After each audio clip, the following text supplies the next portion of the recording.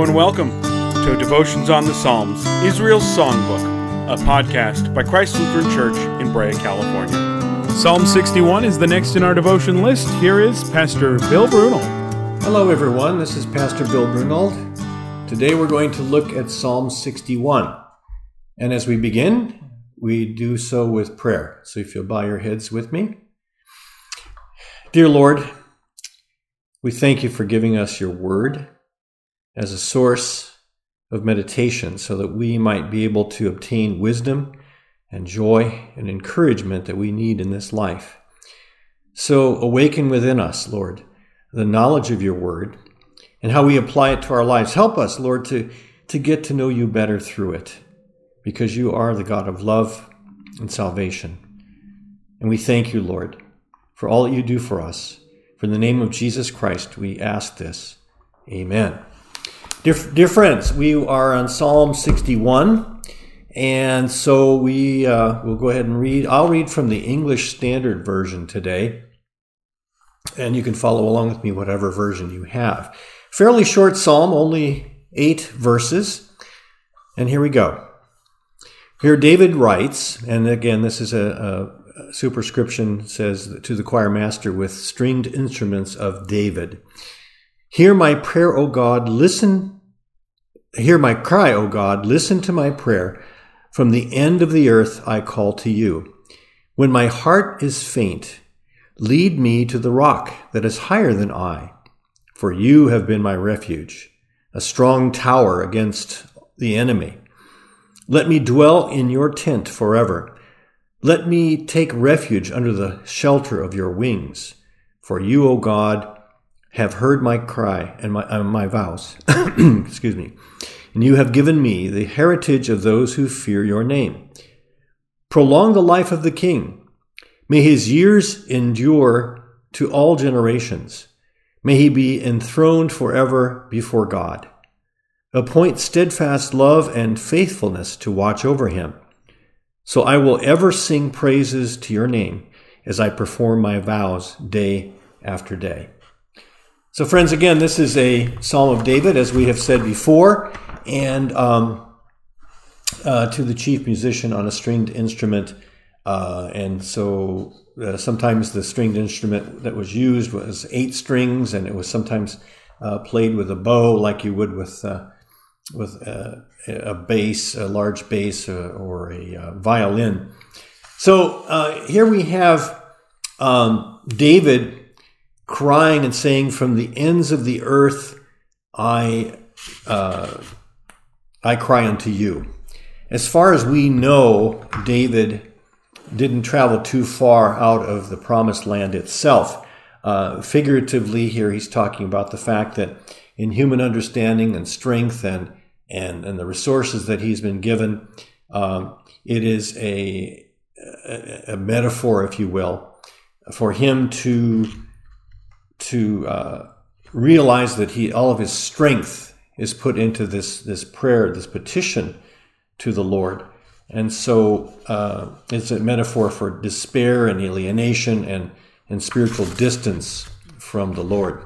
He also says that he needs a rock to lean on, a place of stability, a place of security. We all need that. We need to stand upon the rock of Jesus Christ. That, again, is what's talked about here. He needed a rock that was higher than he was, a place above himself, above his wisdom, above his abilities. And we do too. We need our God to lead us to that rock, which is our Lord Jesus Christ. We see also here that David is overwhelmed. We can sometimes be overwhelmed. The Hebrew word here is he faints. Sometimes the circumstances of life would cause us to faint and to kind of say, Lord, what's going on here? What are we going to do? And so ultimately, as I mentioned before, Jesus Christ is the rock that's higher than I, as it was mentioned in this particular verse. And he has also been our shelter, a shelter of strength, of a tower against the enemy. That whole idea of a tower means so much, especially to a military man who realizes the tower is the fortress or the fort where protection is provided. And David remembered that God had answered his prayers in so many ways in the past. We know the same thing, don't we? That God has answered our prayers in so many ways in the past. And then also he mentions in one particular verse, and I wanted to point that out, and that is, he says in verse 4, "Let me dwell in your tent forever." The translation is more the tabernacle. May I dwell in your tabernacle forever. And the tabernacle is another word for a tent of the meeting that the Hebrews had when they were in the desert. And so David, at one point in his life, was banished from the tabernacle. He could not be close to the actual physical tabernacle. And so this may have been that time in which he was referring to that. He also says, "I will trust in the shelter of your wings." We remember Jesus looking over Jerusalem and saying, "Jerusalem, Jerusalem, how I wanted to gather you together as a chick would gather her hens under her wings, but you, as a hen would gather her chicks under her wings, but you would not." And it's the same kind of idea here. And so you have three wonderful metaphors that David uses here: a shelter, a strong tower, and a tabernacle. And then also another one was the shelter under the wings. And so with these images, image after image after image, David builds upon the idea of the rock that is higher than he is. That rock would eventually, of course, be his own descendant, Jesus Christ himself. At one point, he also mentions here about his vows, that you, O God, have heard my vows. His whole life then was to be dedicated to the service of God. We think of vows too. We think of marriage vows. We think of vows when we were confirmed. We think of vows that were taken for us at our baptism. And we take those vows very seriously, that we would continue to serve the Lord in our lives no matter what the situation may be. Another part of the psalm also is that David confidently expects God's blessing during his reign. And there's one point, and I wanted to refer back to that again, which is in verse 6. He says, "Prolong the life of the king, may his years endure to all generations." You have a couple of things there. Literally, it says long days, long life, long days. It's an idiom for the prosperity of the reign of a monarch. It's almost like you would hear in British terms, "God save the Queen."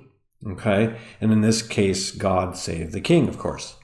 And ultimately, his years, as many years, many generations going down the line, would be because of his son, Christ, his son, his heir, who would come after him. And so therefore the psalm is really very much a messianic psalm, pointing us to Christ alone and fulfilling all the promises that God has made to us. And that's exactly what Jesus has done. He has fulfilled all the promises that God has made to his people and will continue to do so. So God daily performs his promises, and we in turn perform our vows to him. Lord, we will serve you. Lord, you have made a covenant with us. You have made this new covenant with us through the blood of our Lord Jesus Christ. We, Lord, will serve you because you served us, gave your life as a ransom for us. So praise God for that particular metaphor that's used here to remind us of how gracious our Lord is. With this in mind, my friends, let's bow our heads in prayer as we close. Gracious Father in heaven, you are our fortress, our strength, our mighty tower. You are the one who is higher than we are. And so, Lord, we lean upon you. We lean upon the rock, which is Jesus Christ.